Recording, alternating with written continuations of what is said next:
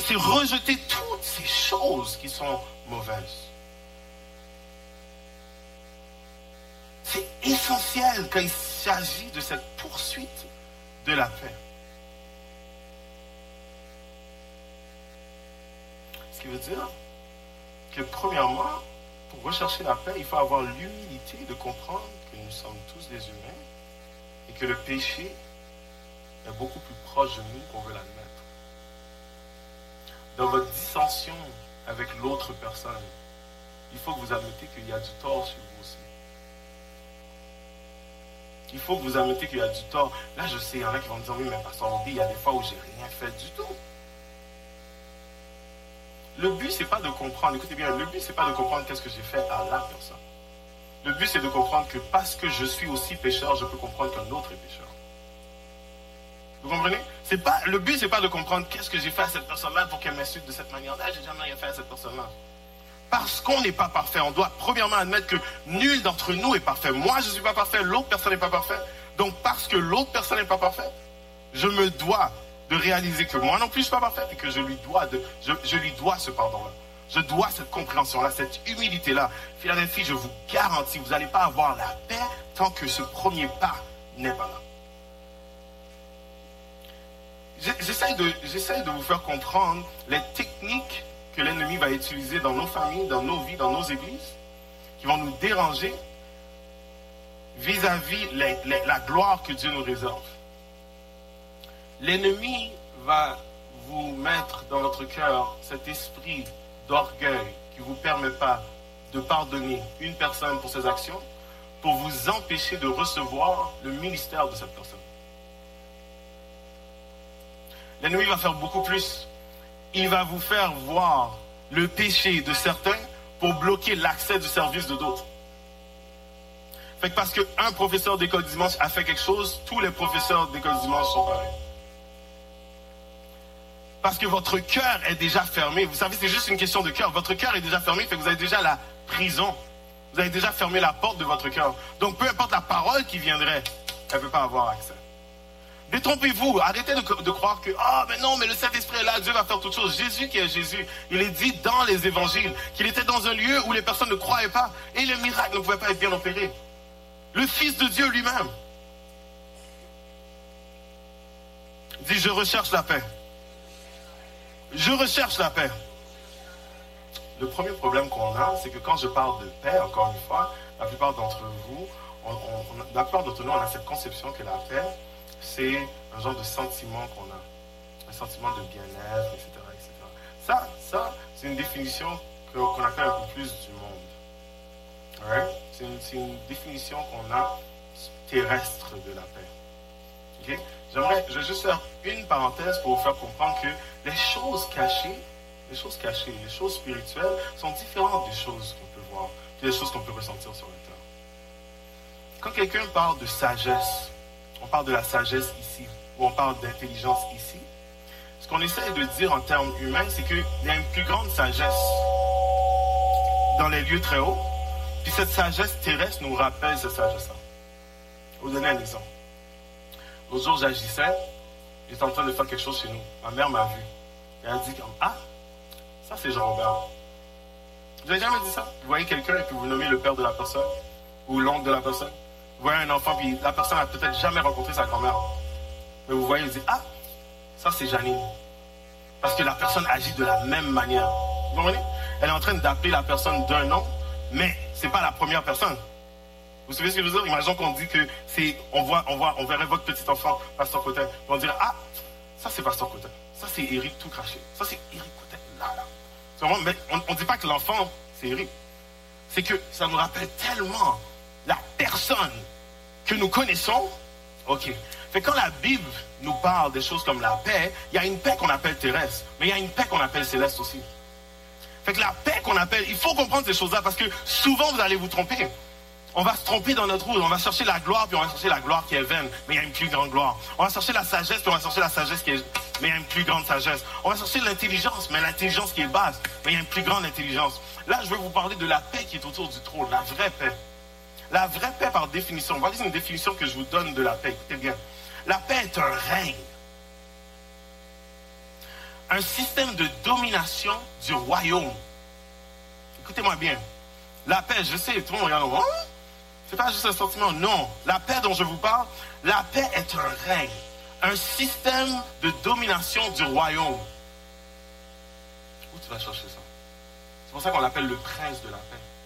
On dit Jésus, le prince de paix. Yeah. Ok.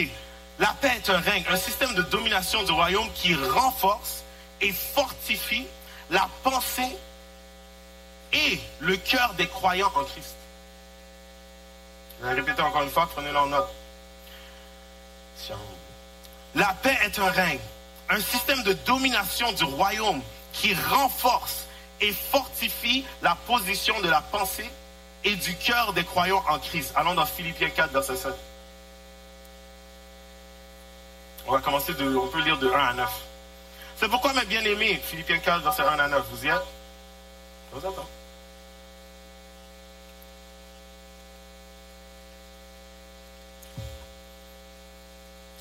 Répétez à moi, je recherche la paix.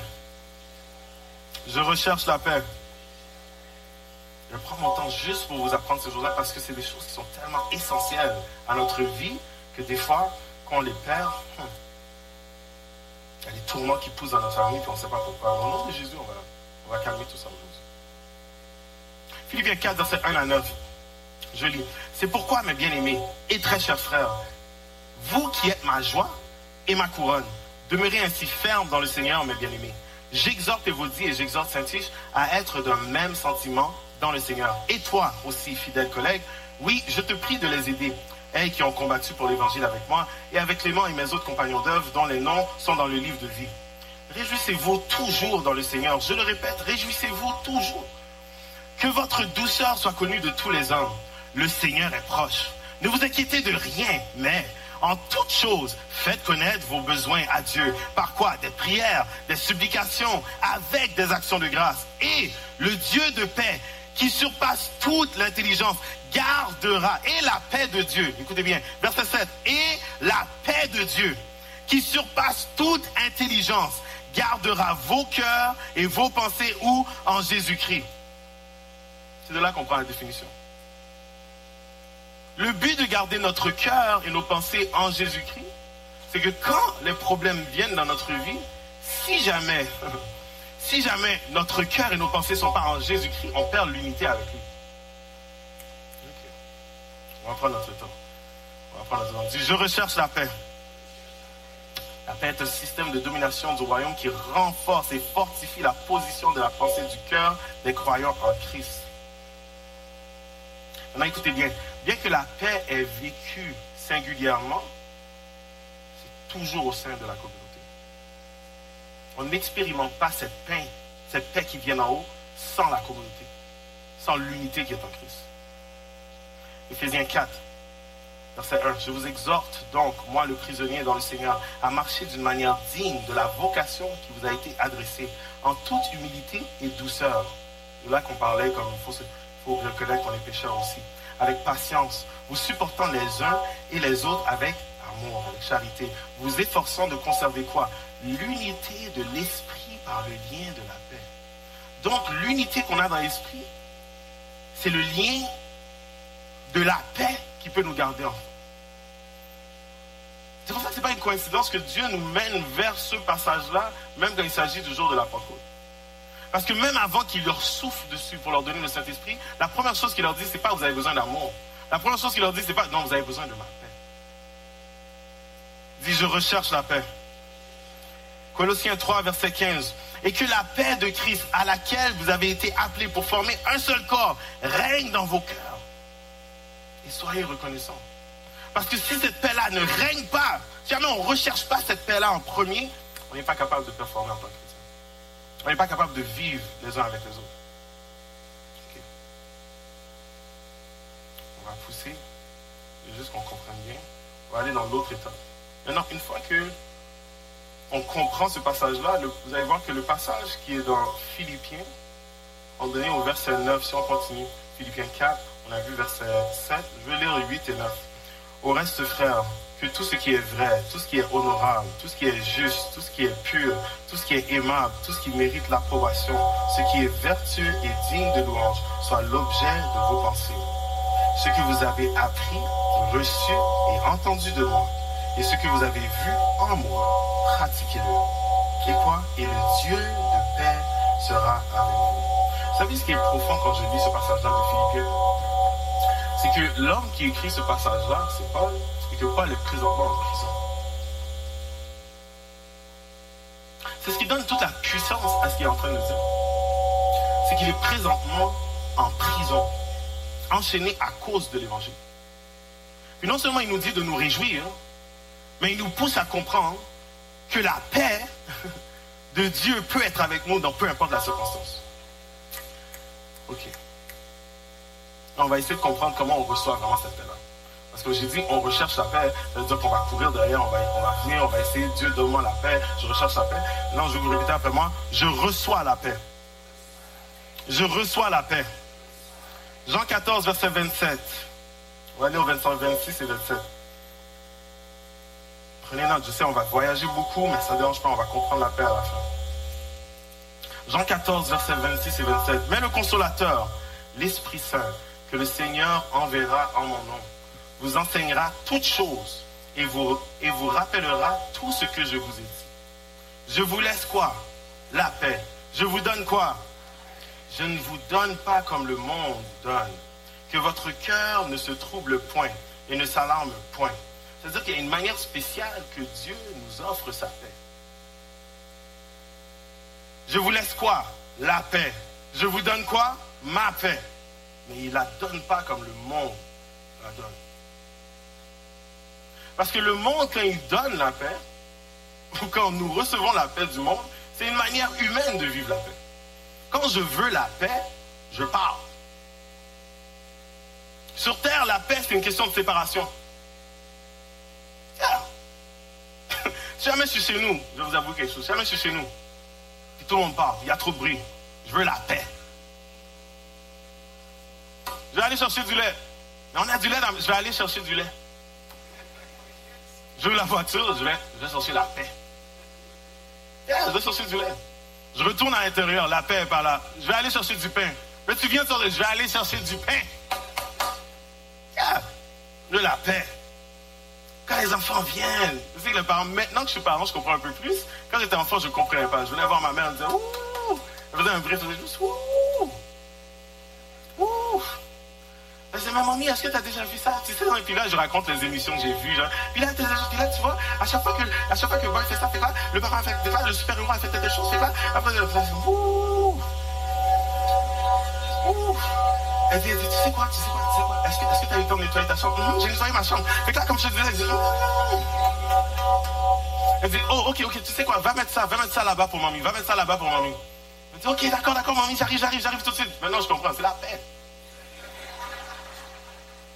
La paix. Ma grand-mère avait une expression qu'elle disait, bon, bye, tête moins repos. Hein? Oui, vous avez dit, moi, je trouve que le créole est vraiment bien fait. Comme quand on parle créole, c'est tellement amen.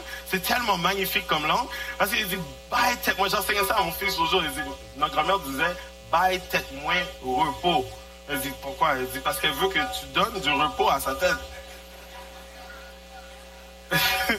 Parce que c'est ma responsabilité de m'assurer que la tête de ma grand-mère soit en repos. Yeah, c'est ça le 5e commandement. Hein? Honore ton père et ta mère. Bye, tête moins, repos. Right? Il dit, je reçois la paix. Parce que pour nous, l'histoire de paix, frère Sylvain, c'est une question de séparation. C'est plus facile comme ça.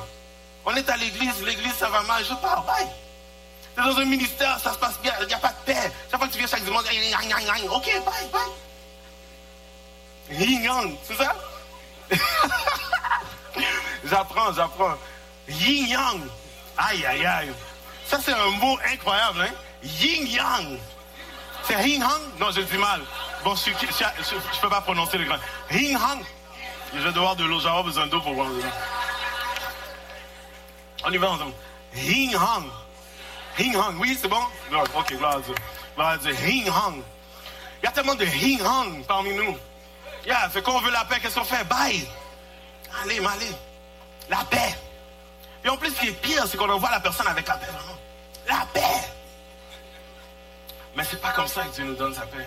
Aïe, aïe, aïe. C'est pas comme ça que Dieu nous donne sa paix. Parce que je vous ai dit au début, la paix qui vient, qui est céleste, doit être vécue en unité. Fait que c'est un truc du diable de nous faire croire que la vraie paix est obtenue quand on se sépare. C'est un des plus grands pièges que l'ennemi a pu rentrer dans nos couples. En soi-même, pendant que tu recherches la paix, c'est marqué, recherche la paix avec tout le monde et la sanctification, sans laquelle tu ne peux pas voir Dieu. Donc tu vas chercher le lait pour la paix, mon frère. Mais la vérité, c'est que tu es en train de briser une des alliances les plus profondes. Parce que c'est Dieu qui a dit, il n'est pas bon que l'homme soit seul.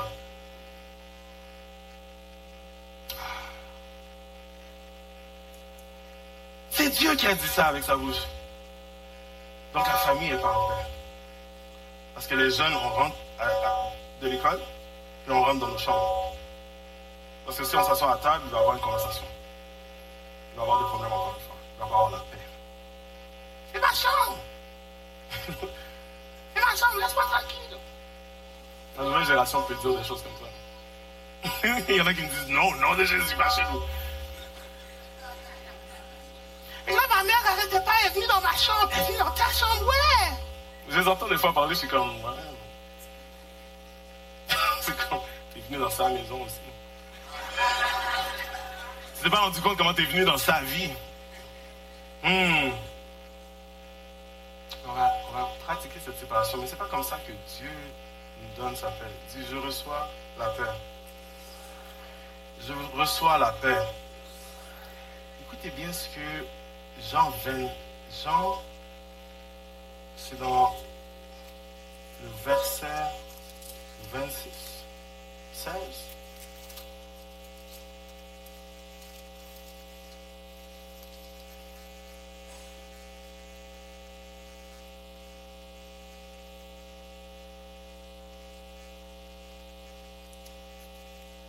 Non, c'est pas en 16.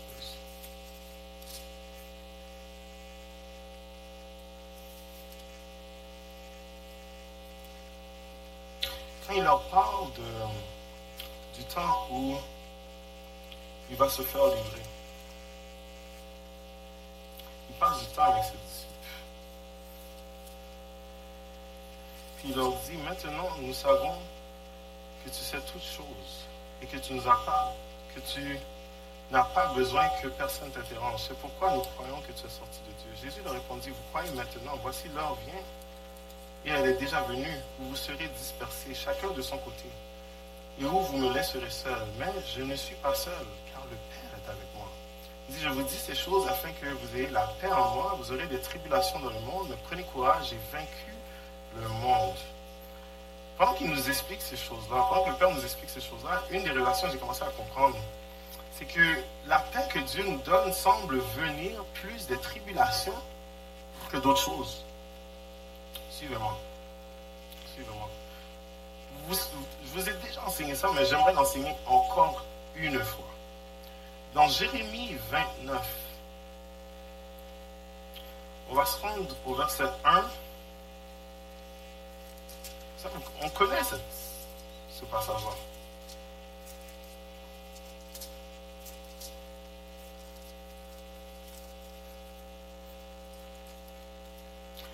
« 29, verset 11. On connaît ce passage-là.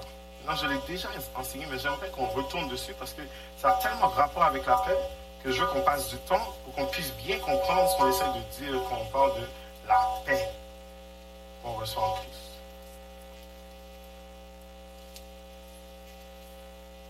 Verset 1.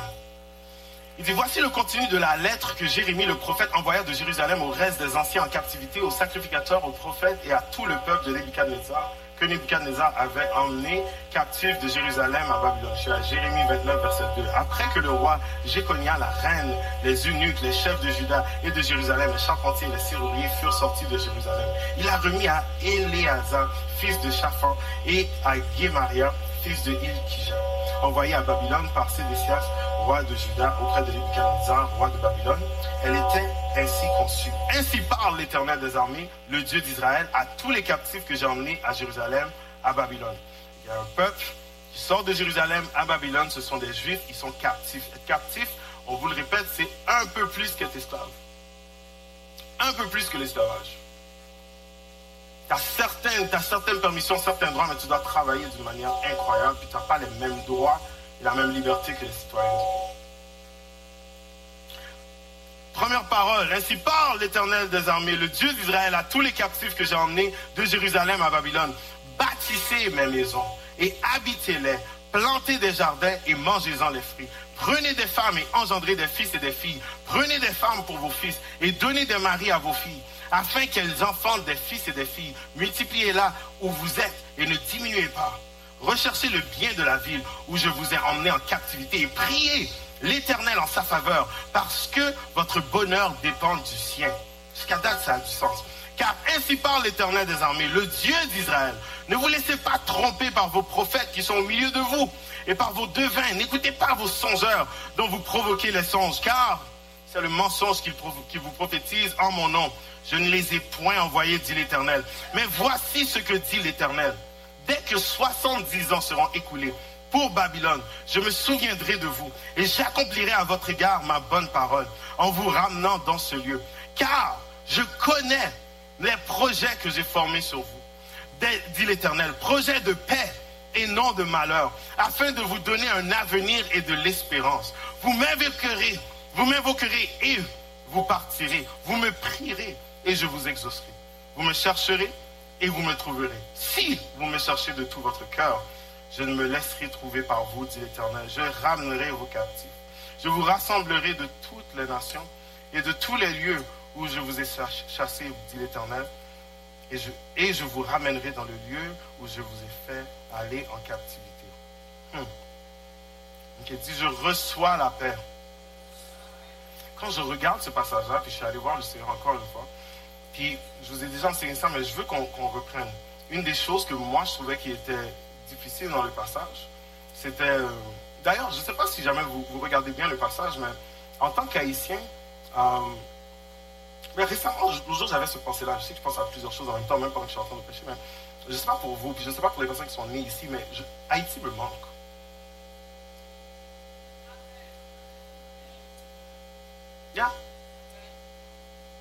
Haïti me manque.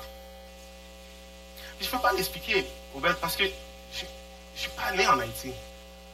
Tu comprends? Ça fait que c'est difficile pour moi d'exprimer ce genre de choses-là, parce que c'est pas, je ne cherche pas l'émotion, je veux juste que vous compreniez. Je suis un enfant d'Haïtien, je suis fier. Je n'ai pas la journée de... Comme j'aime le pays d'Haïti, mais Haïti me manque.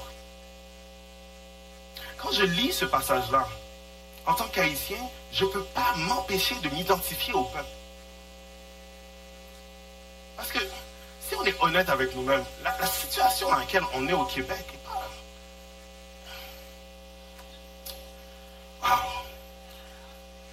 Quand je regarde notre communauté au Québec, pour ceux qui nous entendent de loin, je sais qu'on peut avoir l'air d'une chose, mais la situation que nous vivons tous les jours, jamais vous êtes ici, vous vous sentez chez vous comme gloire à Dieu. Moi, j'ai souvent eu la difficulté à me sentir. J'essaie de juste honnête et transparent avec vous, vulnérable. Right? C'est bon? Fait j'ai souvent de la misère à me sentir chez moi. Parce que chez moi n'a pas l'air d'aimer moi.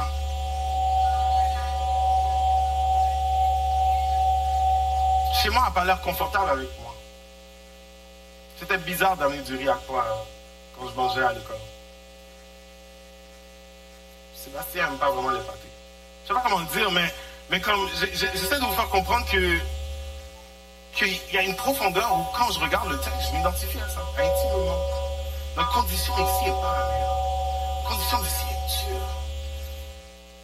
Puis là, dans une situation dans laquelle on est, Dieu nous dit un peu le même message qu'il a dit au peuple d'Israël. Il nous dit des choses comme bâtis des maisons, marie tes enfants, fonde des familles. Puis quand on regarde la situation même de notre peuple, c'est ce qu'on a fait. On est venu au Québec, on a bâti, on a travaillé, on s'est inclus dans le pays. Jusqu'à un tel point que comme on se tourne, la place qu'on a en souvenir n'est plus. Puis elle tombe. Puis pendant qu'elle tombe, on a l'envie de faire qu'est-ce que je peux faire pour Haïti. Mais il faut que je bâtisse une famille ici. Fait que j'aimerais envoyer de l'argent, mais j'ai besoin de l'argent pour finir la maison ici.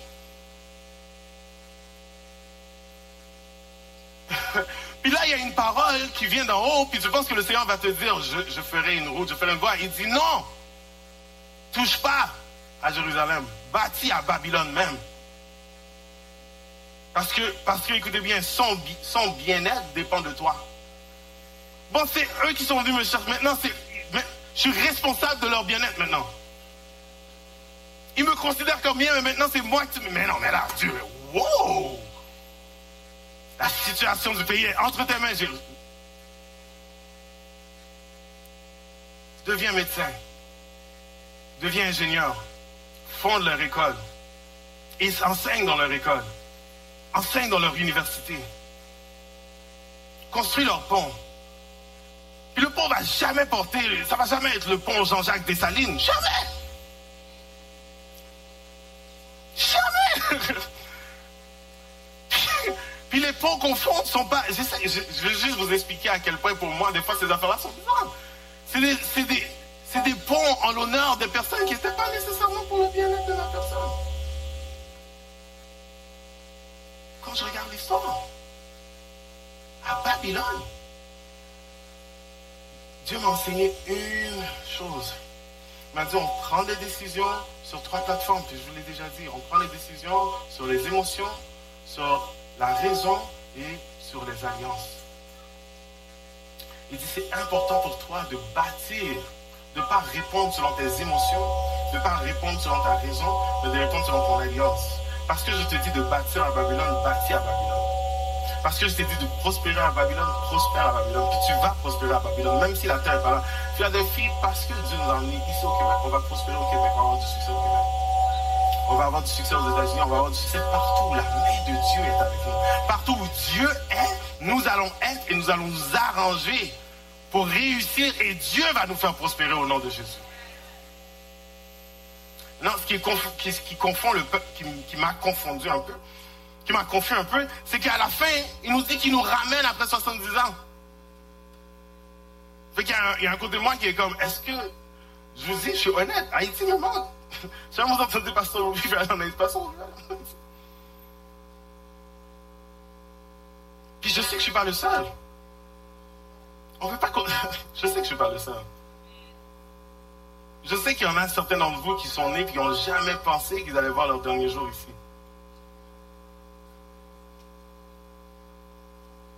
Fait qu'on entend la promesse que, oh, tu vas pouvoir retourner, on aimerait entendre cette promesse-là pour certains d'entre nous. Non, il faut le dire avec conviction.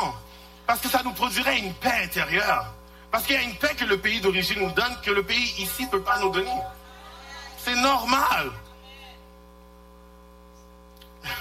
Maintenant, Dieu nous dit, je vais te sortir de ce peuple-là. Je vais te faire prospérer là d'où tu viens.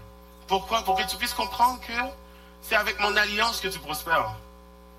Maintenant, écoutez bien, la paix, tu la reçois seulement selon l'alliance de Dieu. La paix, tu reçois la paix seulement selon l'alliance de Dieu. Pourquoi? Parce que tu reçois la paix de Dieu quand tu prends les décisions, pas selon tes émotions, pas selon la raison, mais selon l'alliance de Dieu. Maintenant, quand vous êtes dans une bataille, dans une chicane avec quelqu'un, que ce soit votre femme, votre mari, votre enfant, vous avez 3 plateformes sur lesquelles vous pouvez répondre. Vous pouvez répondre par les émotions. Personne ne m'a jamais dit ça. J'arrive pas à croire que tu m'as dit ça. Je vais donner une réponse que je n'ai jamais dite avant. Le ciel n'a jamais entendu ma bouche prononcer ces mots-là. Mais l'émotion qui est en moi est tellement forte qu'aujourd'hui, je vais aller chercher quelque chose pour te faire savoir c'est quoi mon nom. Parce que des fois, les personnes ne savent pas c'est quoi mon nom. Fait que je vais te donner un cours dans Bobby 101. Je vais t'apprendre exactement comment moi je m'appelle. Ça c'est l'émotion. Ça c'est l'émotion. Puis on dit n'importe quelle sorte de sottise. N'importe quelle pensée diabolique qui nous vient en tête. On souhaite la mort des personnes, même avec notre bouche. On maudit notre propre sang. On essaie de chercher la paix. Il dit j'active la paix. Il dit j'active la paix. J'active la paix. Il faut savoir que la paix peut seulement être activée par nos paroles qui sont en accord avec la parole de Dieu. Selon notre alliance avec le Seigneur, dit j'active la paix. Ça va être impossible pour vous de ressentir cette paix, de vivre en paix avec l'autre, si jamais c'est seulement vos émotions qui réagissent. En tant que chrétien, on ne peut pas se poser seulement sur notre raisonnement. Non plus. Les émotions sont notre raisonnement aussi.